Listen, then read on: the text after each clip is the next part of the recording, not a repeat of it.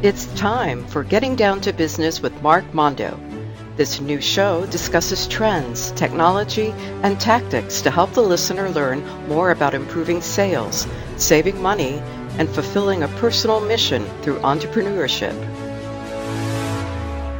As we come to the end of 2023, we wanted to discuss goal setting.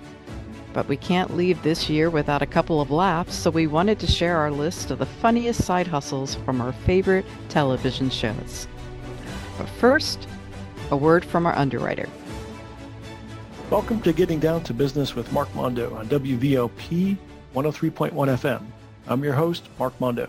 We're on the air in Valparaiso, Indiana, and you can listen to us streaming on the website at wvlp.org or use the TuneIn app on your mobile device and look for WVLP.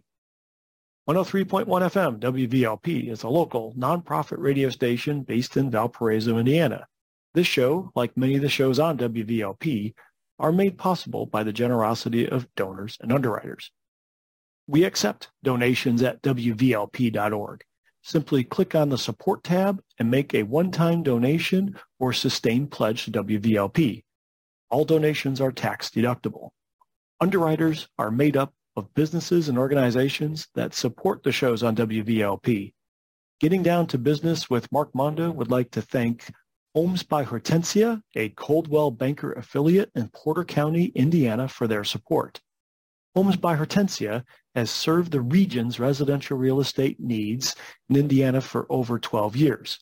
Contact Hortensia Moreno or Tiffany Zarayo at 219-249-5118 or visit homesbyhortensia.com. Homes by Hortensia, habla español. Welcome to the show. In case you're a new listener, here's my backstory, and I'm sticking to it. I've been a consultant for small businesses for the last 25 years, helping small businesses implement customer relationship management software, aka a CRM system, where I learn their business processes and customize the software to help them gain an advantage in sales, marketing, or customer service. But there is much more to become a success in business than having just a good CRM system. That's why I bring on guests to tell their stories and share tips on either technology, tactics, or trends they use to become successful. So let's get into it and introduce everyone here today. Well, actually, it's just two of us. So to my side is the producer, a star soprano. Oh, and she's my wife. It's Mrs. Cynthia Zimmerman. Hello, hello, my dear. Well, today we want to take a lighter approach to wrap up the year. I really thought I was going to learn something new, like learn a programming language called Python to write an API to make two programs talk to each other in the web. I wound up taking it easy instead. Oh, fun fact. The programming language Python was named after the British comedy troupe of Monty Python. Oh, wow. That's kind of cute trivia right there. So us computer guys, we got a sense of humor. Yes, you do. So one event did stick in my mind during this interim. At my local Chamber of Commerce, a gentleman called us out in a polite way in a roundtable discussion about whether we have written plans for next year. More often than not, I didn't have those tasks or elements written down. He recommended having a full business plan documented, and I agree with that. You definitely need this if you're new, looking to raise money, or share your ideas with your team. Now, there are dozens of free templates out there. Just search for business plan template on Google, and you'll find plenty of resources out there. Or if you need somebody to really help you side by side, like labor to help you, or not just ChatGPT, you can get some free help with something called the SBDC, Small Business Development Center. This is a free service offered by the SBA, otherwise known as Small Business Administration in the U.S. That's called the SBA.gov. And for our UK audience, we have a few of them out there. You can work with what's called the LEP network, which stands for Local Enterprise Partnership, and that's part of the UK.gov website, or actually lepnetwork.net. Of course, you can hire a coach. Obviously, that would be the best but most of us are on a shoestring budget. But hey, if you need a coach, call us, contact us on the show, and we can hook you up. As they say, I got a guy. So I found writing the whole plan daunting relative to other priorities, but I did need to narrow down my goals to make them more concrete. And what I wound up doing was using something called the SMART method. And it's an acronym. It's pretty easy, and there's 100 other ways you can do this, but this is easy to explain over radio. So S is for specific, M is for measurable, A is achievable, R is relevant, T is time. So if you have a goal encapsulating the SMART method, it will help you crystallize your goals. And if you want more details on this, just do a Google search or web search for the SMART method. And I'm going to bring this now to a more specific example. So let's start off with S for specific.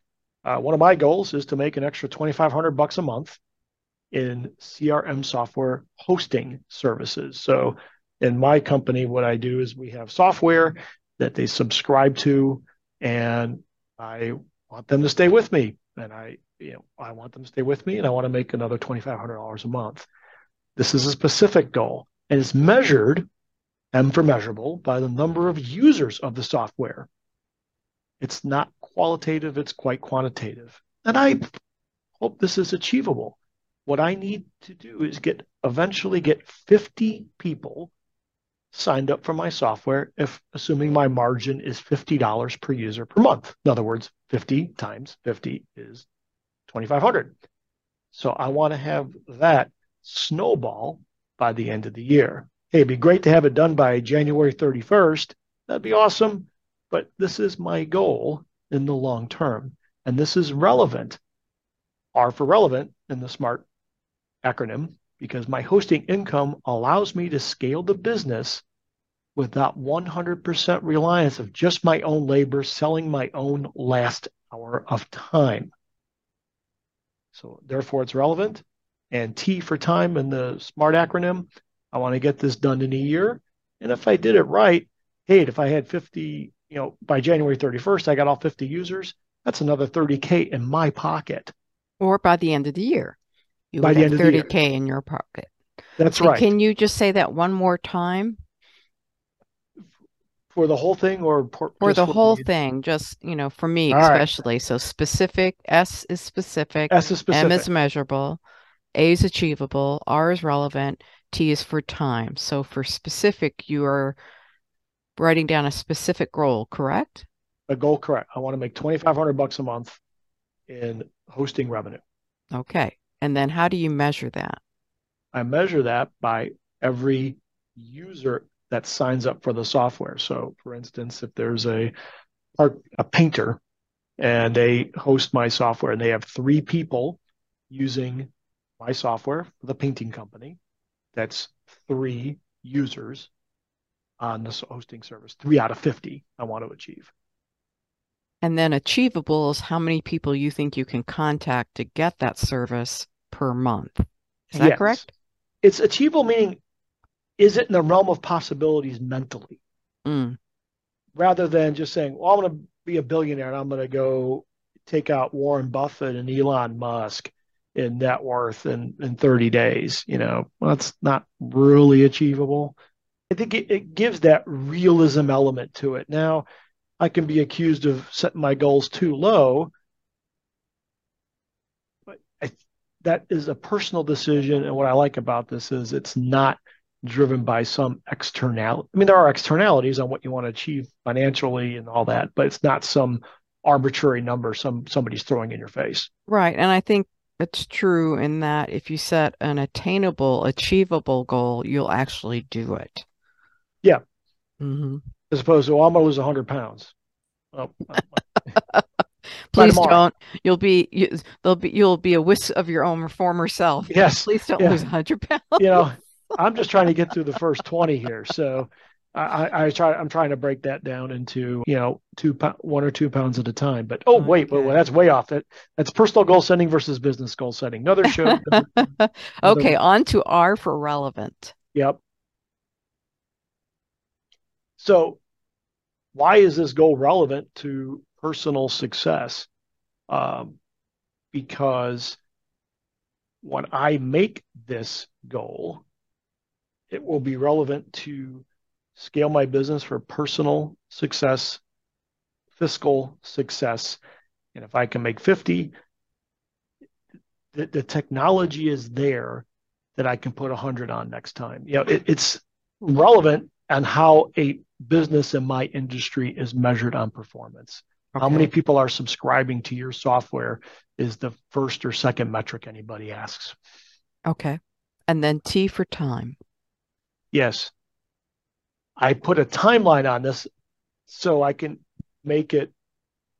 I need a time frame to make it so we have some limits, not just forever and it's a someday maybe goal. You want to have some kind of constraint that says, hey, we need to get on with it, as they say. And it's also a sense of, well, it's not a sense of, but it's accountability. Yes. Hmm. Okay. That was very helpful. Now I know a little bit more about the business world.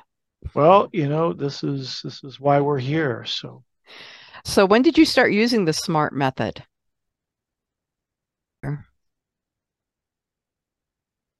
So how did you get to using the SMART method? well, I wound up the hard way. I think that's how, yeah, the hard way. For probably 15 years, I really had it all in my head. I just said make money. I think subconsciously I didn't write them down because I didn't want to be my own critic if I missed that goal. Furthermore, I didn't like it when sales managers or vendors just throw down some arbitrary numbers for me to achieve just to benefit them and their spreadsheets and their boats and their yachts or whatever. I wasn't there to meet their goals. I was there to meet mine. So I think I just had that my own conflict that I didn't want to have.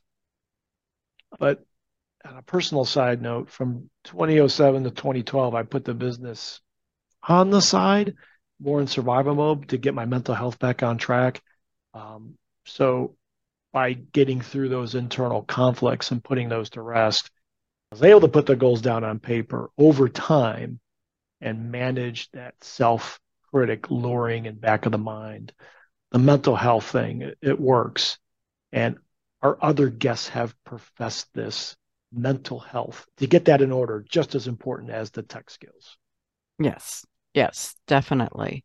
You not only need to have your goals set or your SMART method written down, but you need to make sure that mentally you can handle what you're setting yourself up to do and have a support network. Oh, yeah. And we've heard that multiple times with our previous guests. And that brings me to the next topic. Okay, we got our goal setting, and we're trying to keep this episode light. And one of the things Cynthia came across was we call them listicles. Yes, that they Yes. actually. I went to a marketing seminar at a software conference, and they said this is a new, well, maybe 10 years old method of writing for the internet. Listicles, top 10 this, top reasons of this weird trick does this. It sets the expectation of a short article and what a user is going to get out of it, so they'll clickbait it. Hmm. So we fell for it, and we We got a did. topic. We And fell we hard. found, what did we find? We found 12 characteristics of successful entrepreneurs. So we're going to dig into these and see if they really are good stepping stones for new and current entrepreneurs. And by the way, we found this, guess where? Entrepreneur.com. Yes, I did a lot of deep research here, but I thought they were pretty interesting. So let's dig into them. Number one, an entrepreneur will take what they do seriously. So that means that they don't see it as a hobby. They actually see it as their career, their job, and they're going to commit to it. Wouldn't you say? Yes, and when I read this, my reaction was, duh. But I Okay. think, all right, I'm being a little cynical, and maybe Yeah. my age is showing or something to that effect. Yeah. Yeah, you got to be serious, and I know there's Yeah. serious. it's not a hobby, I think Mm-hmm. might be a better way to do this. Yeah. Not a hobby. When you think it's a charity, it might be seen differently. And I Mm. think that's where I wish they refined that a little different. Yeah. Well, the next one isn't a moment either. Number two, an entrepreneur will make it all about the customer. And that's also, I think, another duh. Yes, I think we got a sound effect, either duh or really. Maybe number So, three will be more in well, let's talk depth about for that a little us. bit more. Let's talk about that a little more when they make it all about the customer. Yeah. Yes, customer experience is that's Mm-hmm. the latest phrase that's going around the marketing circuits. That's customer experience. It's all about people are buying experiences Mm-hmm. just as much as the product. The if you can make it, yes, you got to make things client centric or customer centric, but I think there has to be that balance. You're not a charity. Mm-hmm. Find your worth. I think that would be the big key. And I don't know if this phrase really helps you stand your ground. Mm. Well, it also, to me, reads into you have to have that work-life balance.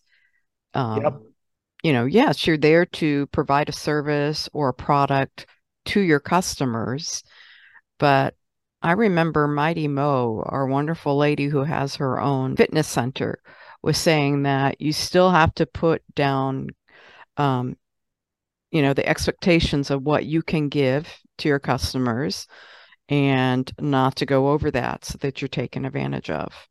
And so I see it as more, yes, be polite to your customers, give them a good experience, make sure your website's easy to use and navigate, that you have a good product. And if they have any problems, it's not difficult getting in touch with you. But that also being said, you're not at their beck and call 24/7. Yep. Yep. All right. Number three, the entrepreneur will make the big decisions carefully, which Mm. to me is pretty straightforward. I mean, if it depends on your business, is it just you, or if you have a few people, you need to, if it's your business, you are the one who's going to be making those decisions. And I think that's where research comes in and having a business plan. And if you have any other people working with you, discussing things with them, but knowing in the end it's your decision that is final. That's the Okay. way I read it. What about you, Mark? Well, yeah, I think it says don't be so impulsive. Mm-hmm. You don't have to be a, I mean, yes, all decisions are emotional driven based at the end of the day. You're either Mm-hmm. doing a decision towards greed or away from fear. I mean, that's a very oversimplified buying decision model. But if you're going to do it, I think you got to analyze your decisions behind something. I'll share I can't think of any guests that we talked about big decision making carefully, but I'll talk about one I just made about a year ago today. I went shopping. I made a big decision carefully.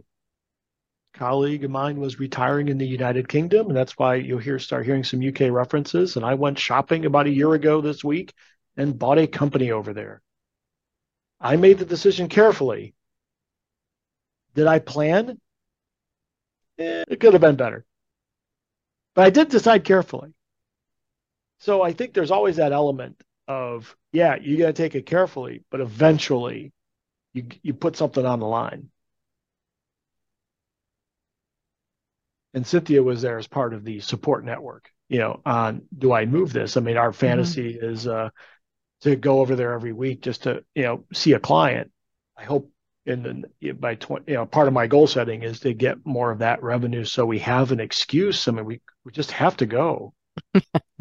Well, I think the fact that you purchased an international business feeds right into number four.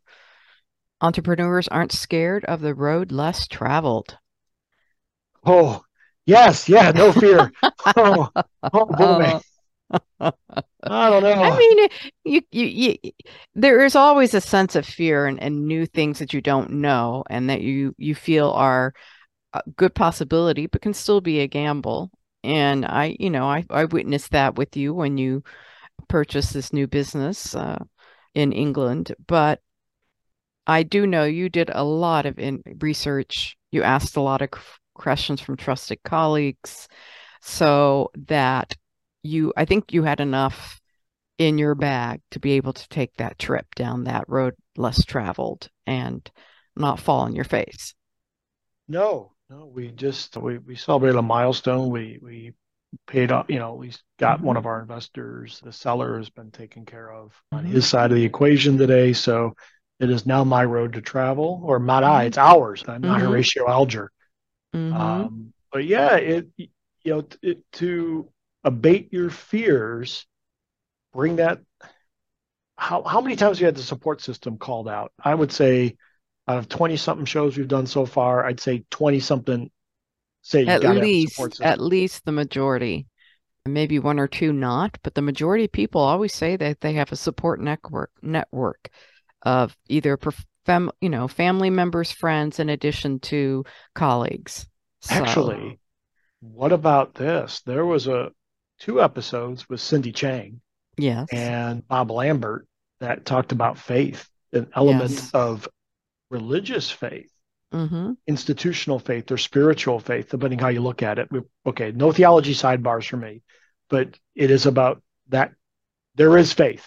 Mm-hmm. There is faith, no matter which God or gods you worship, there's faith at the end of the day. One other great thing I learned, not great, but hard earned nugget I learned was a colleague of mine or a client of mine. He's an investment banker, and he said, "Look, you will never ask enough questions, and you can turn the business into something else." And I did. Mm-hmm. So we'll talk about that maybe down the line here on some of the other points. But yeah, there's definitely an entrepreneur definitely is not playing it safe. No. I think there's a I think there my personal experiences. I think there's obviously an element of fear. I don't know if that's the right word of going to work for somebody else. That somebody else in a secure job can be, like, hey, I'm closing the doors tomorrow. Oh, Mm-hmm. we didn't make our numbers. I need another yacht. I mean, there's always Mm-hmm. a fear of working somewhere, but I think it's just different. Well, yes, because unlike you, I'm not really an entrepreneur. I'd rather work for somebody else, but then again, I also make sure I'm working for someone I believe in and trust. But as an entrepreneur, I do know you spend a lot of time doing research and asking questions and doing more research. And even though you might not get all your questions answers, or there's always surprises in anything, I feel you still have a good foundation that it doesn't totally knock you off the road and that you're able to get up and continue. Um, for instance, you had to learn a little bit more about certain technology trends. And that's another point that's number 5 here on the There list you of go. Good segue. successful entrepreneurs. So why don't you share some of those with us, darling? Oh, good rim, my wheelhouse. Finally, technology. Thank you. I'm mostly good with tech. Some stuff I've learned over the year was I took on ChatGPT. I'm giving it a big credit for relearning a product called Microsoft Power BI to help me land a several $1,000 project that I'm implementing starting tomorrow. So I use technology that cost me $20 a month. I leverage my intellectual capital. I had some of it before, but I had to kind of relearn the skill. Mm-hmm. And I was able to leverage that into a client that's going to pay a nice, it's going to be a nice project for the end of the year. And they're going to be part of that goal that I was talking about earlier of getting that hosting revenue and making a living that way as opposed to selling my time by the hour. So how can So other people would like you Mhm. so would you say that that $20 a month is like investing in yourself? A little bit of that? Yep. And we Okay. get the bullet 6, but I want to talk about bullet 5 a little more. Absolutely. One of our episodes, I think it was like the second or third, where I was really just getting it started, is there's a ton of tech out there that's free Mm-hmm. for software you can use to get started. I mean, ChatGPT is even free, but if you go to one of our previous episodes, I think it's episode 2, that talks about You can even find free CRM stuff. You can find free word processors. You can find free versions of Microsoft Office. You can find free versions of desktop publishing called Canva. They have like a free version. I mean, it's limited, but it gets jobs done. So the technology is there. It's becoming more of a marketing and relationship building problem than a technology problem. So that I think goes into investment six, by talking about investing in yourself, because uh, it boy it's infinite learning, especially in IT. I know I'm at a point of a career where I'm not as taking on all the new tech that I used to. I'm probably going to stick. I probably won't learn any new platforms from scratch anymore. But I have to, just to stay within a product. I'm a partner called Zoho. They have 45 products as I can sell. So I think there's enough for me to learn. And I think there's constant learning, and I've heard that from other colleagues we've interviewed, like Amanda with her Alexander technique. I mean, she has to be constantly recertified. Singers always have to go to voice lessons, even though I think they sound perfect already. Mm-hmm. You got to go again. Yeah, you have to So, constantly be working on your craft and learning new repertoire. mhm. So yeah, I think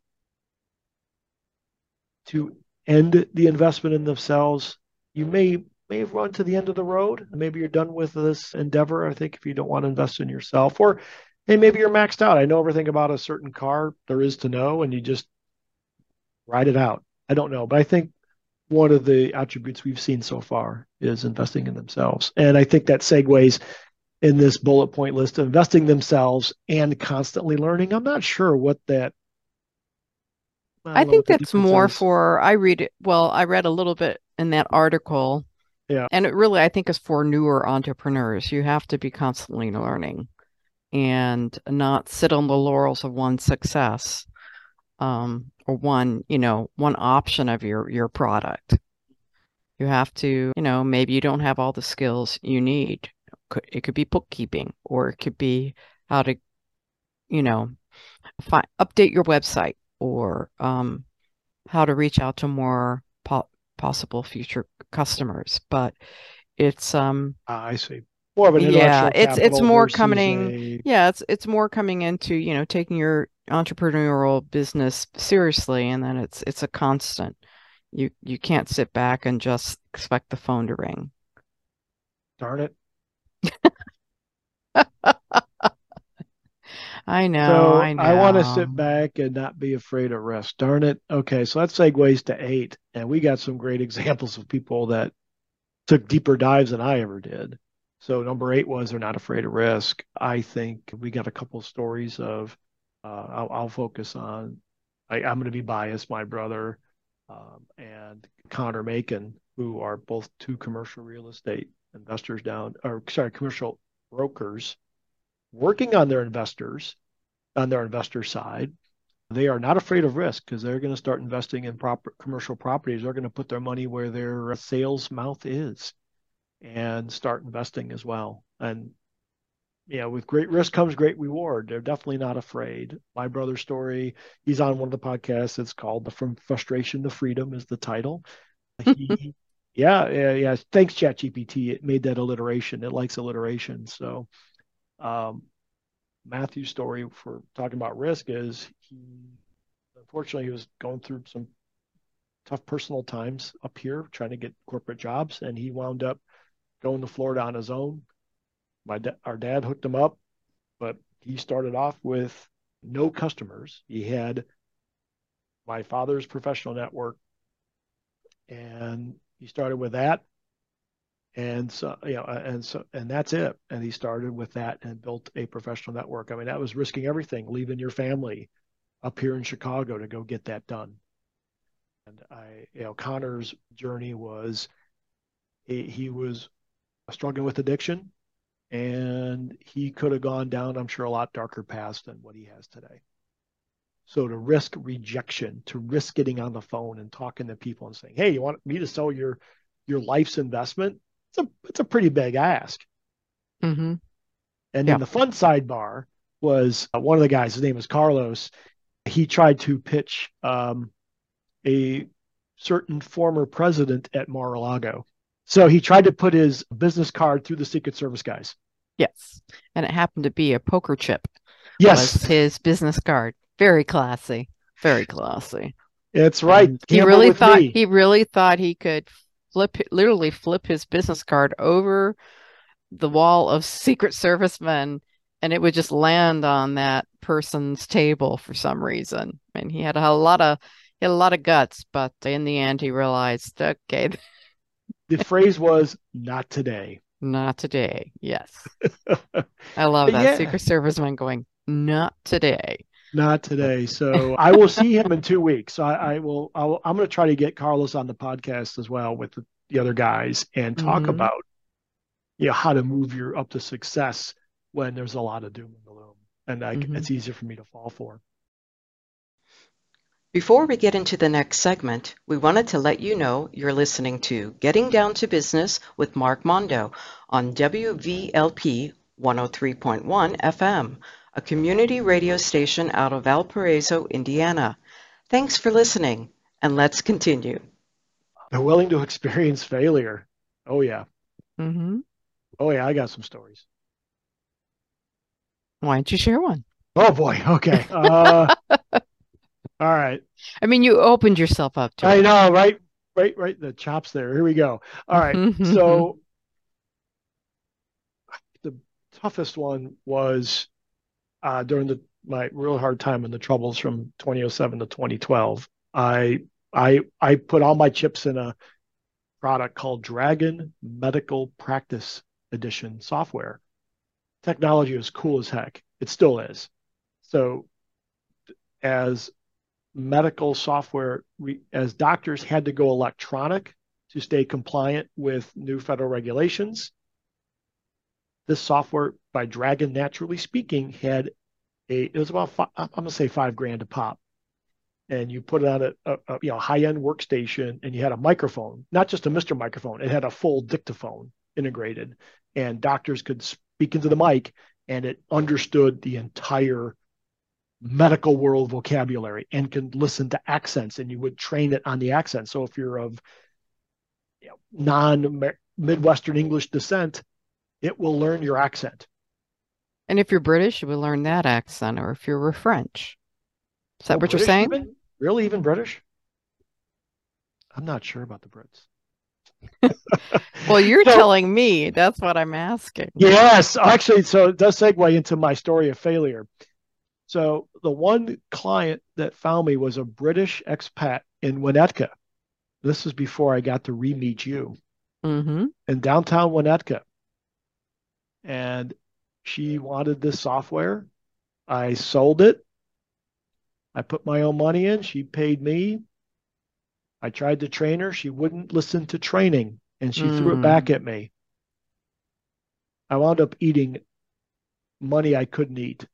Oh. And that was the end of my, like the beginning of the end of a big transition in my life. So I ate money on several places. One was this client throwing the software back in my face. Two, the company that was supposed to support me closed their doors. They were in Florida, by the way. One of your favorite places to visit.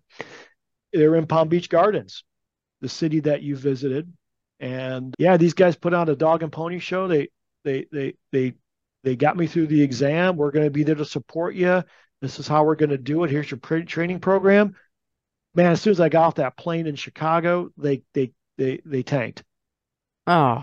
I was left holding the bag on all places, marketing, support, everything.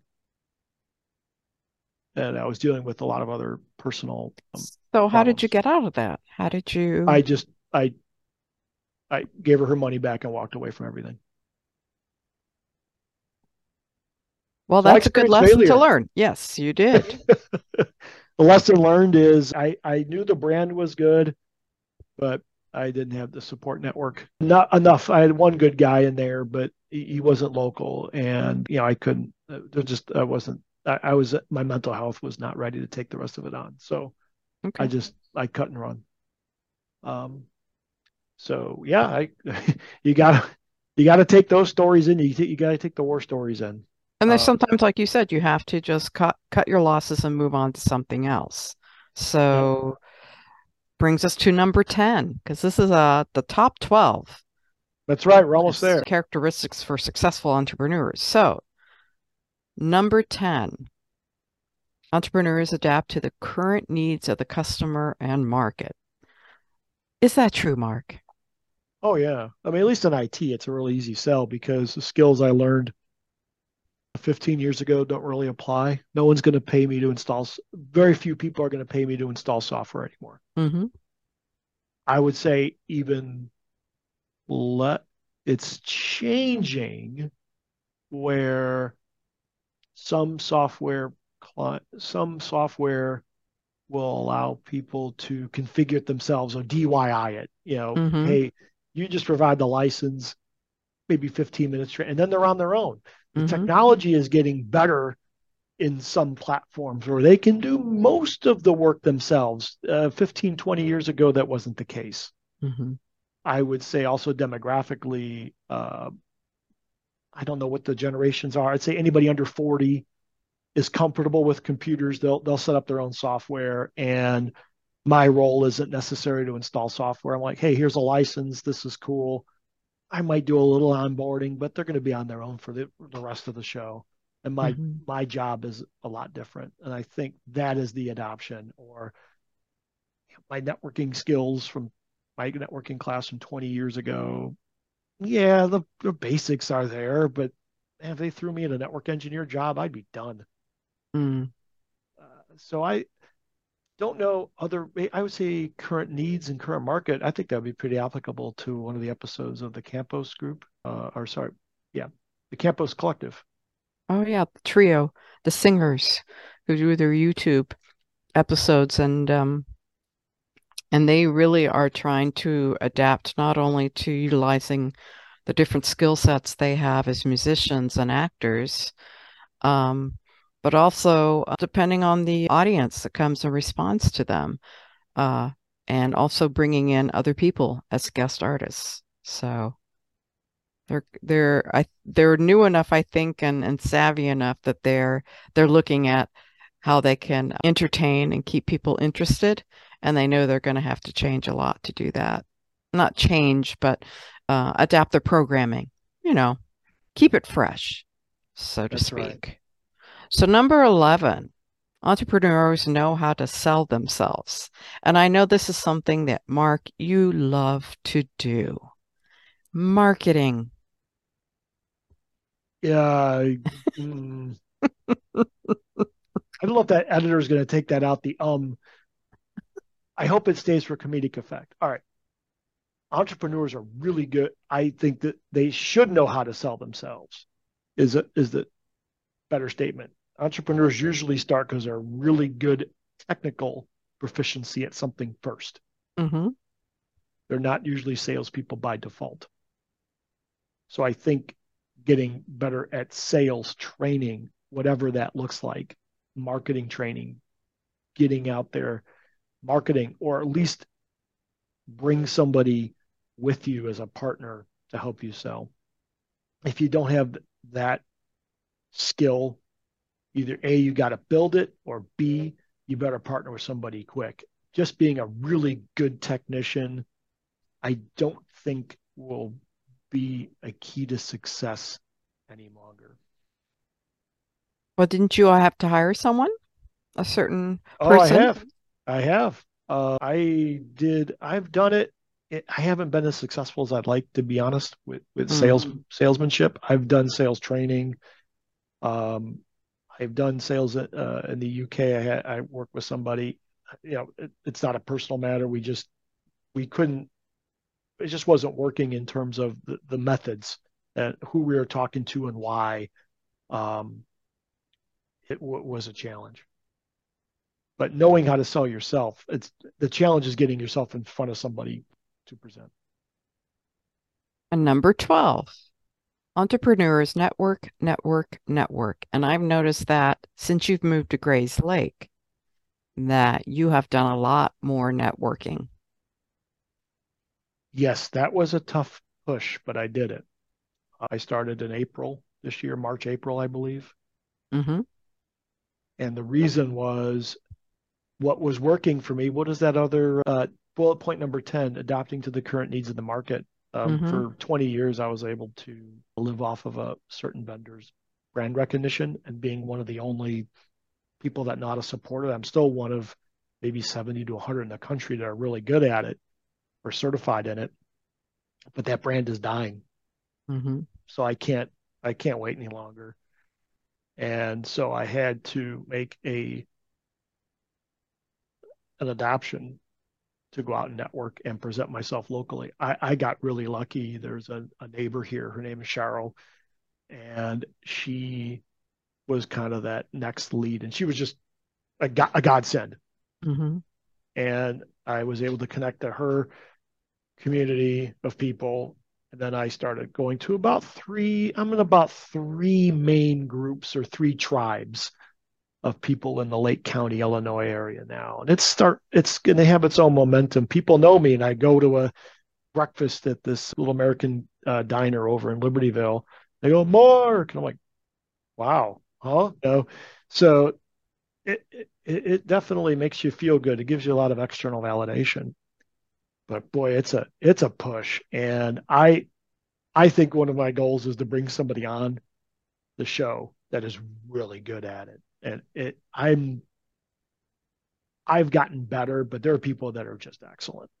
But There's some yeah, people that are better talking to others. They're extroverts. They like socializing. They like lear introducing themselves or meeting new people. And both you and I can do it.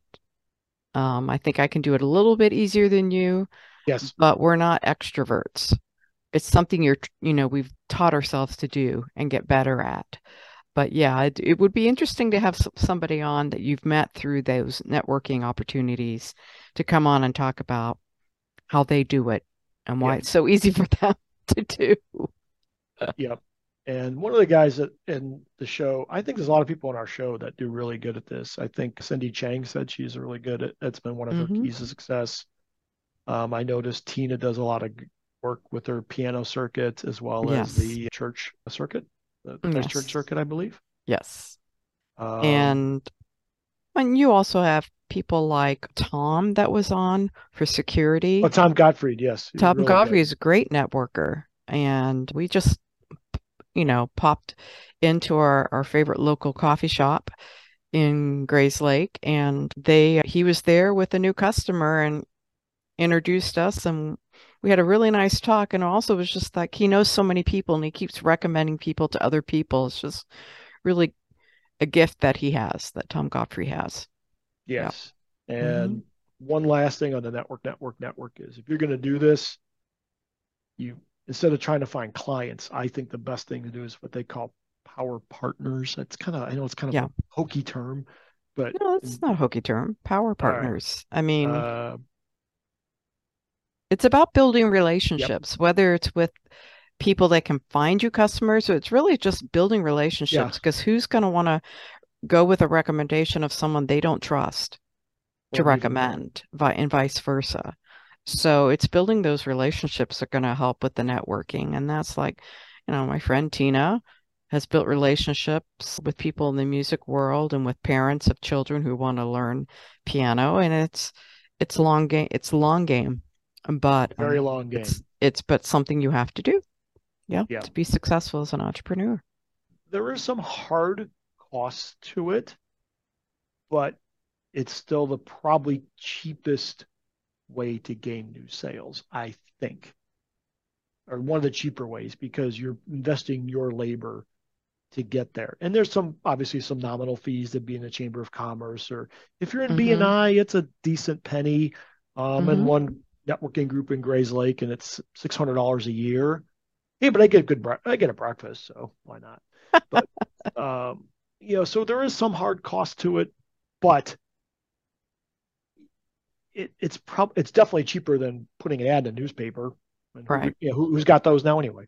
Right. And you're really pinpointing your contact and with people in where, if you're just spreading it to even digital ads or print ads, you're still not going to get that same return as No, you would being face to face with those people. nope. All right, so those are your top 12 characteristics of a successful entrepreneur. Now, on to some fun things to close out the hour. Mark and I have some favorite shows, and we were just tossing it around, and we came up with the following. Would you like to introduce it, Mark? Well, yeah, because it's a gig economy now. We got our Mm-hmm. DoorDashes, you got your Ubers, you got Lyft, Postmates, and even something called Amazon Flex. What is Amazon Flex? I Yes, have no idea. you can deliver packages with your sedan. You just need like a four-door sedan or bigger, and you can start delivering for Amazon. Wow. But it's there, right? It's the gig So you're a economy. contractor. You're not even an employee of No, Amazon anymore, right? it's like just like the Uber, but Mm-hmm. they don't have to So buy it's your car. another side hustle. Okay. Yeah. So, but we've always had second jobs, and Mm-hmm. those are tough. Mm-hmm. I wanted to talk about ones that were fun, and we just came up with that this morning. So Mm-hmm. we're gonna run through a list of our some of our favorite side hustles and or just hustles, and then we're gonna wind up the year with that. So Okay. what the first one we came up with just out of the blue was from The Office, the U.S. version of The Office. It's Dwight's Beet Farm. That's right. He sells office paper by day, but he's got beets on the weekends. Oh, and he knows everything you need to know about beets. And it's very serious about it. It's just He does. hilarious. And he has this crazy little brother that lives on the farm. He's a little slow, isn't Yeah, he's a little slow. he? So these So were all yeah. based on some of our favorite shows. So just Oh in yeah. case you So didn't our get that, people, these are yeah some side hustles or gigs that people do in some of our favorite shows from, what would you say, the 90s and the early 2000s? yeah that's about our Yep. era. Yep. I got nothing. 1 show for 2010 and up. It didn't make the list here. I might throw in there. It just came out this Well, we month can on give it an Netflix. honorable mention at the end. Yep. The next one is Parks and Recs. And there is that one character in the office named Tom.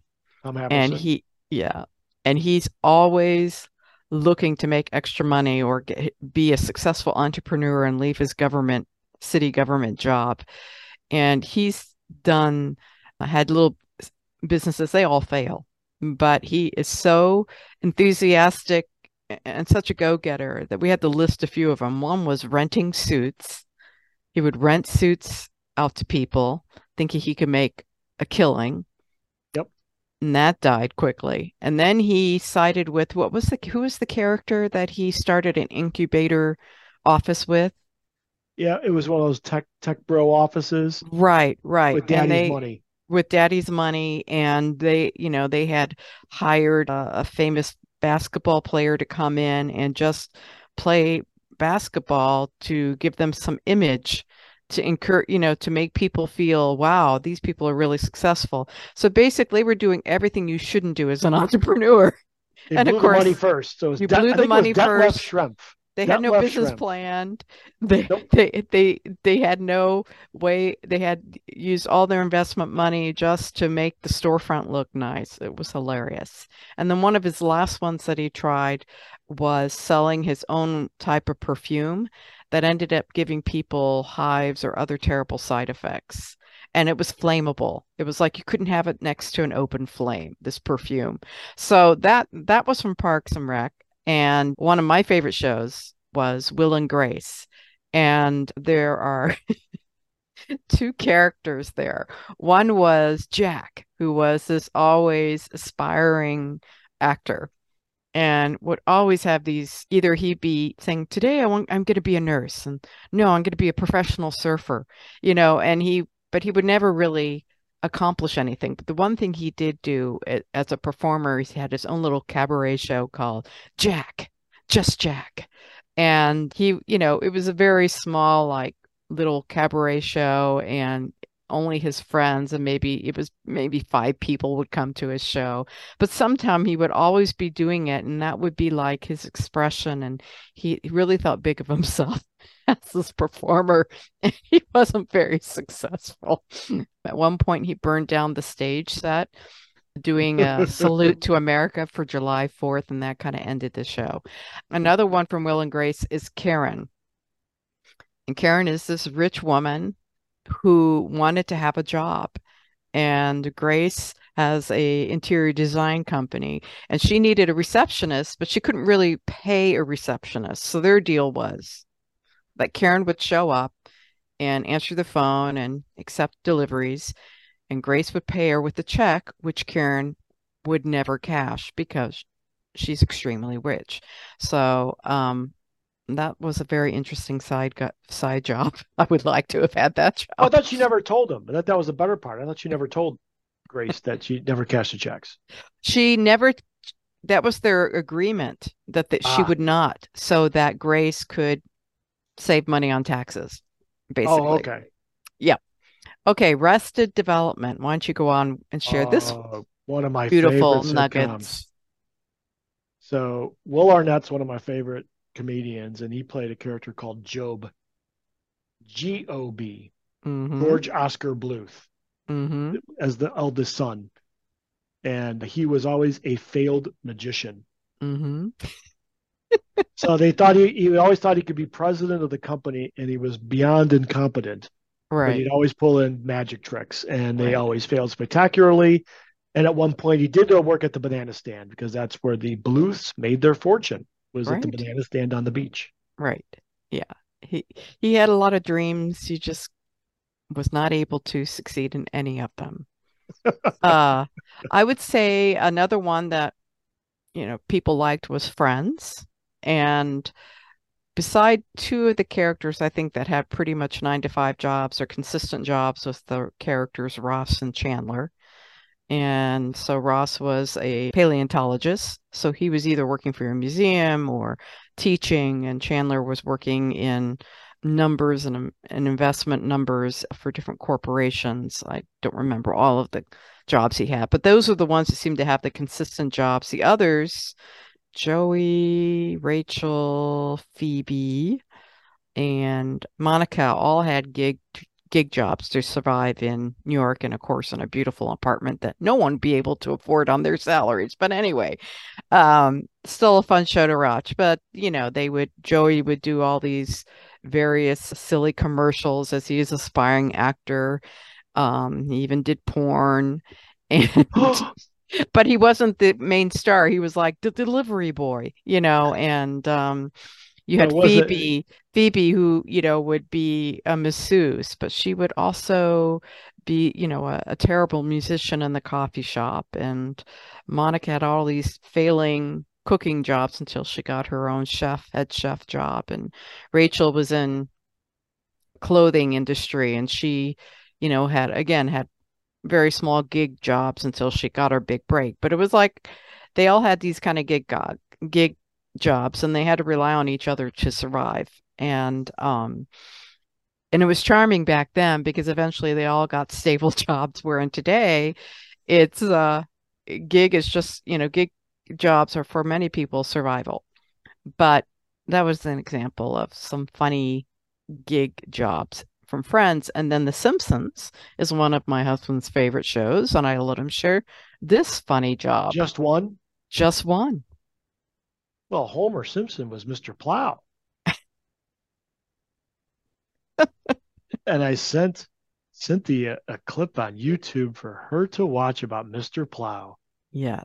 Another So fine Homer, example of an unsuccessful entrepreneur for the main reason. he was Homer.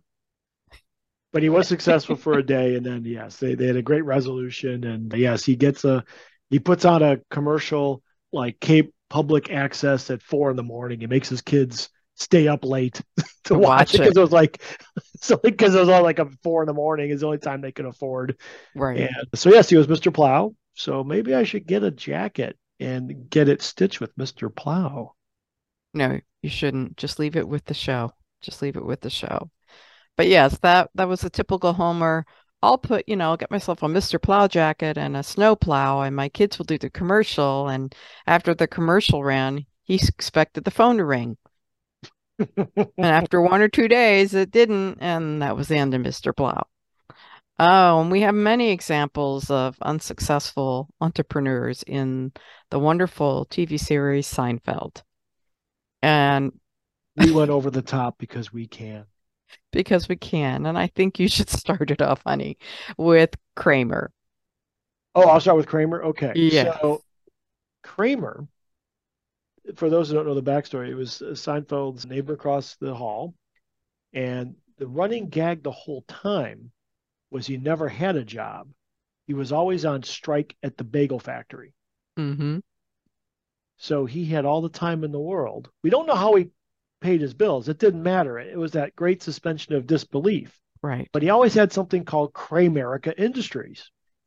And I found a Seinfeld Wikipedia page, Seinfeld Wiki, that I've got a quick list of 6, or maybe 7. So Kramerica Industries had the following businesses: make your own pizza place, oil bladders, And and what that's were the one where he oil bladders. So he had these rubber things that he would throw off the building in Seinfeld's apartment to see if they worked or not. So wow. if an oil tanker ran aground, if they had the Right. big bladder, it wouldn't cause a spill. Oh, I see. Okay. He had a chain of restaurants that all they served was PB&J sandwiches, peanut butter and jelly. He also tried to put ketchup and mustard in the same bottle. Uh-huh. A coffee table book about coffee tables. That was his most successful adventure. Yes. Yes. And he also had a rollout tie dispenser. Wow. Surprised he's not a millionaire on that show. You know, I could go on. I just want to go on and on. But Cynthia, you got some of the other characters. I'll let you take care of the other characters. Well, Elaine loved muffins. And so she was, I think, a former boss of hers or someone that she knew. And she says, oh, I love muffins. But you know what I love most about muffins? The tops. I mean, they come off, they're perfect. You can eat them. They're so easy. You don't get all the crumbs. Why doesn't somebody have a business of just muffin tops? And he took her for her word. He invested it. He was a successful businessman. He invests all of his savings into this muffin top store and doesn't even survive a month. And he, of course, blames her for her failure. Another one was this Middle Eastern gentleman who had opened up like an Americana restaurant, and it had every kind. It was like a Greek restaurant, it had all this different cuisines on it, and yet he wasn't getting any business. And he said, well, and Seinfeld comes in and says, well, maybe you need to specialize in just a few dishes instead of everything. He says, what do you mean? He says, well, what about, the food of your people? And he says, what a great idea. You're a great, great man. He says, oh, I will be the first customer to come in. So it's like a Lebanese, a Middle Eastern cuisine. It's beautifully decorated in his uh, culture of his people. And again, nobody comes in. Nobody wants to try any of the food, and he ends up losing his business in about a month or two. And it loses his green card or application for the green card because he can't keep his business afloat. And so he has to be sent back to, I think it was India or maybe it was Lebanon. But anyway, the purpose was he, always shook his finger at Seinfeld after we're saying, you're a very bad man, a very, very bad man. Another one was the hand model for George. George. George, who was perpetually either out of work or not looking for work, mainly not looking for work. But when he did have a job, it was because he had these beautiful hands and he finally thought he had found the golden, brass ring. He was going to be a hand model and he was going to make lots of money. And of course, he comes in to see Jerry in his green room during one of Jerry's times on the Tonight Show, where Jerry has to wear the puffy shirt and he doesn't want to wear the puffy shirt, but it's Kramer's girlfriend who's trying to promote her puffy shirt business. So she's ironing the puffy shirt, has not turned off the iron. And of course, when George comes in the green room to, watch the show with Seinfeld before he goes on, trips and falls hands first onto the hot iron, and there goes his hand modeling career. So all these wonderful failed examples in Seinfeld of people having these dreams and just not knowing their market and not knowing how to invest or having a good business plan. So They didn't um, plan. they did not plan. Another one of our favorite shows of all time is Frasier. Oh, before I forget, And one yeah, honorable mention honorable uh, mention. by Jerry Stiller's character.